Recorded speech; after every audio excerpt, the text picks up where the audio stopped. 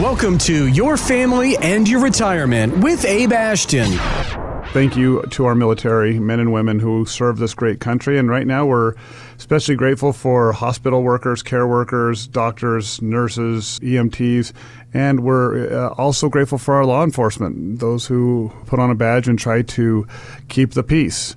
And we've got to talk about it, Kristen. We were talking about it before the show, and you're nervous. You know why I'm nervous is because I am genuinely affected by this. I'm losing sleep. I just don't even know what to say, too. There's that. Well, let's start out by letting our listeners know that you're not here in the studio with me today. You're still back watching over Mama and Papa. Mm-hmm. In Charleston, all the way in South Carolina. Charleston, South Carolina, on the other side of the world. Still a relatively small community. Yeah, it really right? is. I mean, it's very similar to our size here in southern Utah as far as demographic and size. We but might be a little bit bigger in Charleston. You are a little bit bigger. I'm not saying we're exactly the same size, but it's still not the biggest. But you could go to the grocery city store and know each other and that type of thing. Yeah, you bump into people you know. So we're about 150,000 now in Washington County or so, and you guys are probably twice that in Charleston, I think. I mean, who knows the stats on their city? It changes every day. Okay, that part doesn't matter. But you are dealing with riots. You told me you got a curfew last night. Yes, they've done curfews. The National Guard has been walking around downtown Charleston. It's one of many cities around our country that has been affected by the group of people that I believe in my heart, Abe, are not really at the rallies. The folks that are at rallies, I think that they are peaceful people that just want to be heard. Right. And those happen in daylight. Yeah. But as soon as the sun goes down, there's a completely different tone and almost a completely different group of people out that are not doing this with love and hope in their hearts. Yeah, and I believe that. And we here in southern Utah, it's almost as if we kind of watch things like this as they occur through a window. We are so far removed from it. Yes, we see the videos, we see the destruction, we see things as they're happening on social media and the news channels and things, but until it's in your neighborhood, until someone tells you can't go out this evening because, and not because of a pandemic, not because of coronavirus. Oh, that's still happening, but that's not why. Right, but this is about your personal safety. Yeah. I don't know. I don't think you can totally appreciate it unless you're doing what you're doing, Kristen, which is living through it. And I've not been sleeping well. Our producer, Doug, is in Atlanta, Georgia, because he does a great job producing the show from afar.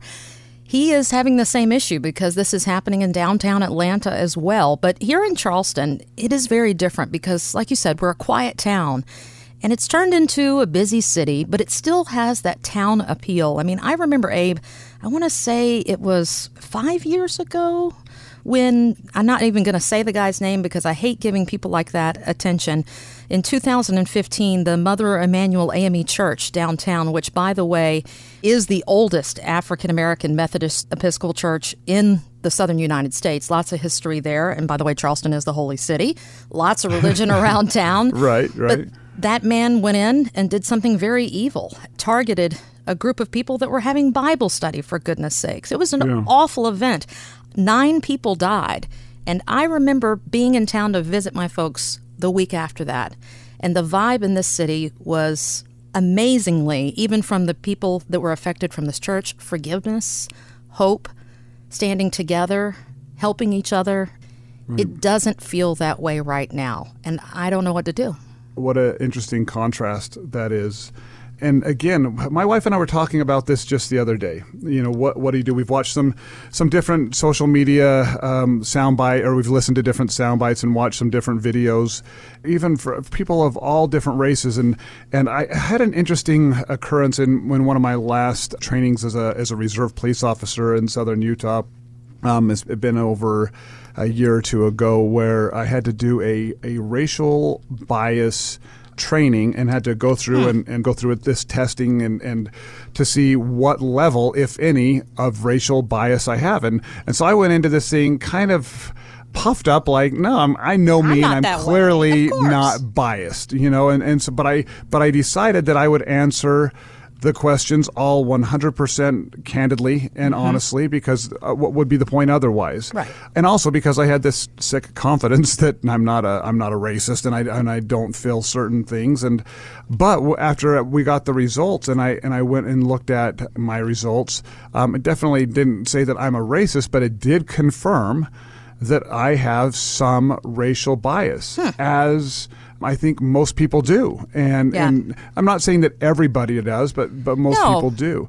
We are most comfortable with in life. It doesn't matter if it's finding a doctor or being at a restaurant or a financial advisor, working with someone that we are most alike. That can mean man, woman, creed, color, religion. That's just how it is. It doesn't mean that you mean it negatively. It's just what you're used to. Right. And like my wife, what she was saying just last night, she said, none of this is intended to demean or to lessen the sincere feelings that so many people have, especially in the African-American community. Feelings we can't understand as two white people. Yeah. Because you and we have never been pulled over by a police officer and had to ask ourselves, oh no, is this just because of the color of my skin? Or, oh no, how badly is this going to go? Or, oh no, is this one of those, in quote, air quotes, that people can't see, one of those kinds of cops? Because there are, in quotations, those kind of cops. But they are definitely not the majority, in my humble opinion. But there are those out there. I would say that there is some of an ego trip that comes with all law enforcement. Any regulatory, any governing body, any politician, anybody who has a role where they are either speaking for others or in charge of others, there is definitely an ego rub that comes with that. And for sure. Every single cop that you tell them how to do their job, their first instinct is going to be to puff up their chest, and 9 times out of 10, it's going to go badly for you, right? We appreciate that. But because I've never been on the other side of those flashing red and blue lights worrying about that, I cannot appreciate it. And my wife said, well, Abe, when I walk down the street and if I'm alone and it's a certain type of man walking one way, I don't make eye contact and I walk a little more briskly and create a little bit of space, and different than it would be for a woman who is walking the other way, coming a different direction. And I also feel differently based off of how somebody is dressed, based off of all the future all the past experiences, right, that create that. And so we were talking about, well, what do we do to be a part of a solution? Yeah. Because there is a problem. Oh, it's obvious. There is a problem, and I'm not going to say there's not. Well, I watched Candace Owens the other day, and she was testifying before Congress, and she did a great job just kind of addressing her thoughts as a black woman in America, as she said. And there were 3 Caucasian women there that were trying to tell her what the statistics and the studies show, and how big of a problem white supremacy is in the country. And Candace Owens was saying it's not even in the top 100. That's not the biggest issue. She did a great job articulating her perspective, and we all are entitled to have our own. Right. But I am not one of those who's going to go on social media and say, I understand, and be able to, whether it's raise a fist in the air or to be able to change anyone else's world, except for my own individual thoughts, the way I view things, and try to be open-minded and try to get rid of any bias personally, and recognize that I have some bias. And then also was to sit down and talk with our kids. My wife and I said, I was going to ask you that, because everything is all over social media. In fact, that's where most of these videos are coming from, how we're finding out this news.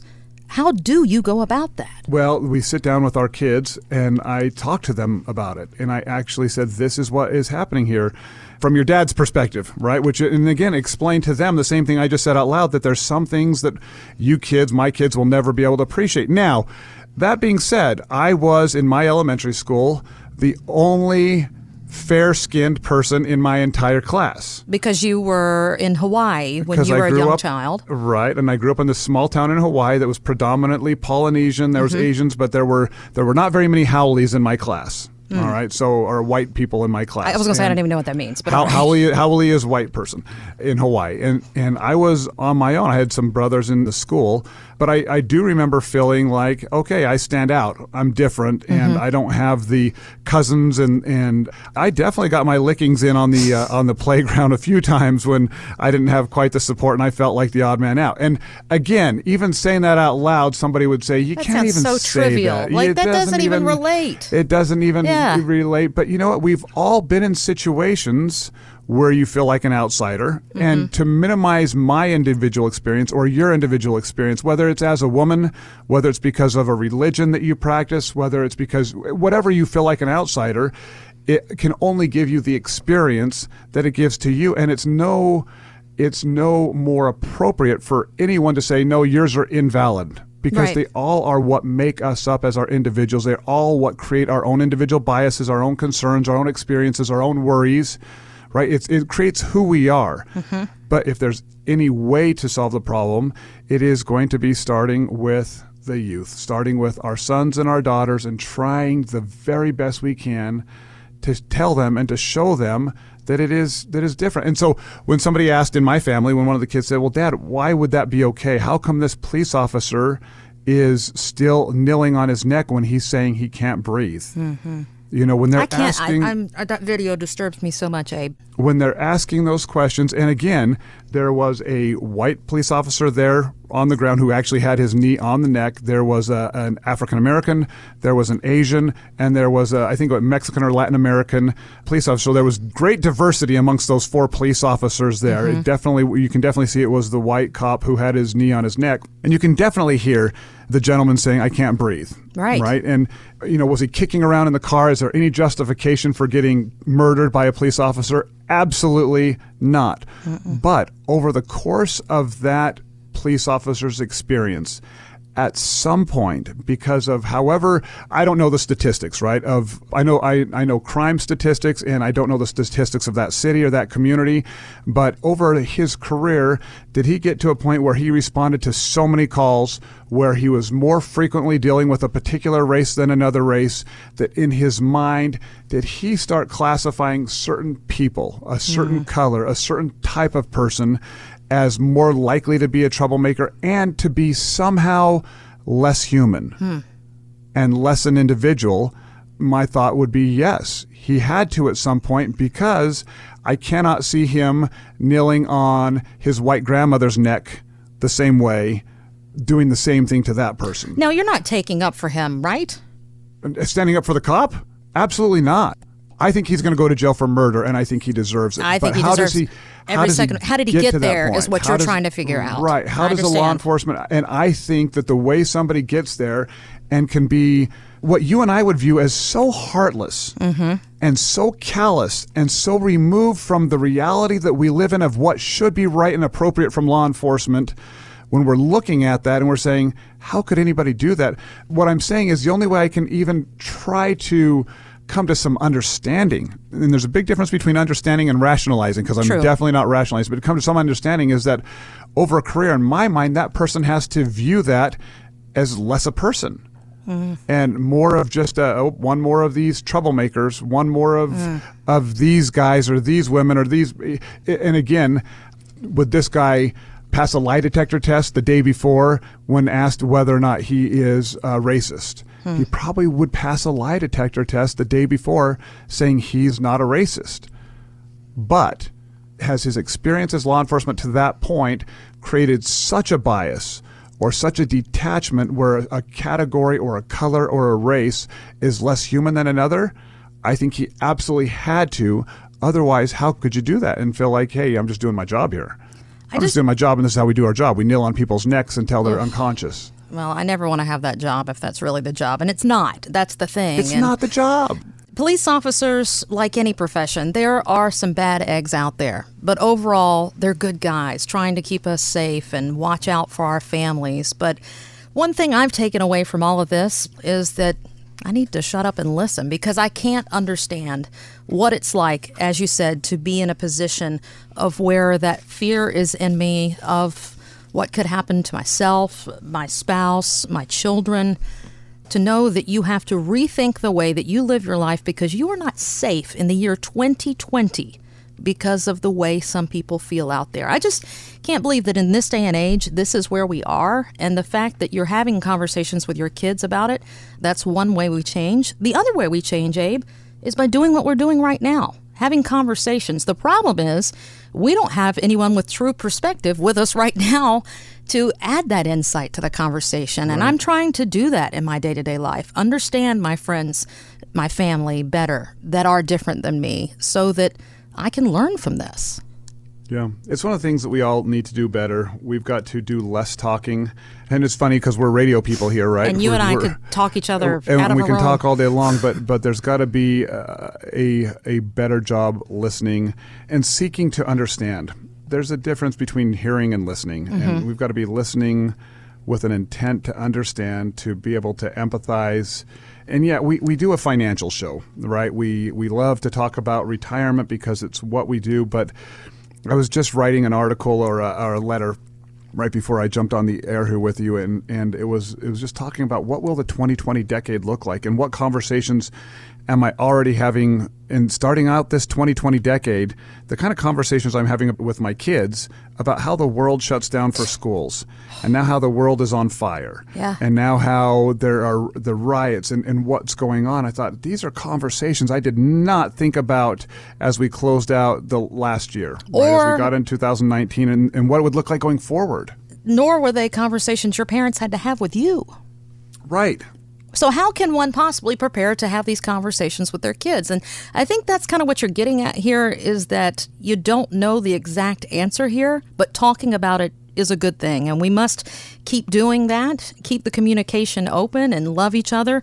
Love is always the answer above anything else. And you definitely feel that when you walk in to see Abe and the team at Ashton and Associates. And as we wrap up today, Abe, I've got to spotlight something a little more positive because, again, this is all too much. We've got a pandemic. Things are on fire. People are being hurt and killed. So let's look at the bright side of something that's happened during some truly rough weeks around our country. My favorite positive thing that's occurred since everything got crazy in February is that for the first time ever, the Humane Society around America, they ran out of dogs and cats to adopt as people were looking for love and cleaned them out. Oh my gosh, I can't believe we're going to talk about this because we ended up with a 4-cat family. It's bad enough that I've got a dog. My wife has been rescuing kittens, and I'm thinking, how much poop can one family deal with? And little rascals running all over. I have 6 kids. Oh my gosh. And now we've got 4 cats and a dog. And I'm thinking, yes, I will be volunteering to restock the Humane Society. I will fill them back up. I've got a couple cats, a couple kittens right now. My wife is just a softie for kittens, and we have got a great dog, and now she's got her emotional support cat that she just loves, named Luna. Are we being for real there? I am being dead. Like, is there paperwork? That's what I'm asking about. Can it go on an airplane as a certified? No, but thank should goodness. it be able to? Yes. I was going to say, don't be those people. Should be able to go take the cat. And here's our gerbil that is the emotional support gerbil. You know what? Here's the funny thing. These animals, they bring so much joy to our family, to my wife, and to our kids that I get it. I get right now, while just having some unconditional love by a dog or a cat or your pet, I get what's going on there, and that is great news. I make light of it, but actually there's plenty of it, right? If we search, if you turn on the news channels, you think there's not a good thing going on in the entire universe. But even in the midst of all of what's going on, there are positive stories in every neighborhood, on every corner, going around right now. Find out more at ashtonwealth.com. Any comments regarding safe and secure investments and guaranteed income streams refer only to fixed insurance products. They do not refer in any way to securities or investment advisory products. Fixed insurance and annuity product guarantees are subject to the claims paying ability of the issuing company and are not offered by Retirement Wealth Advisors.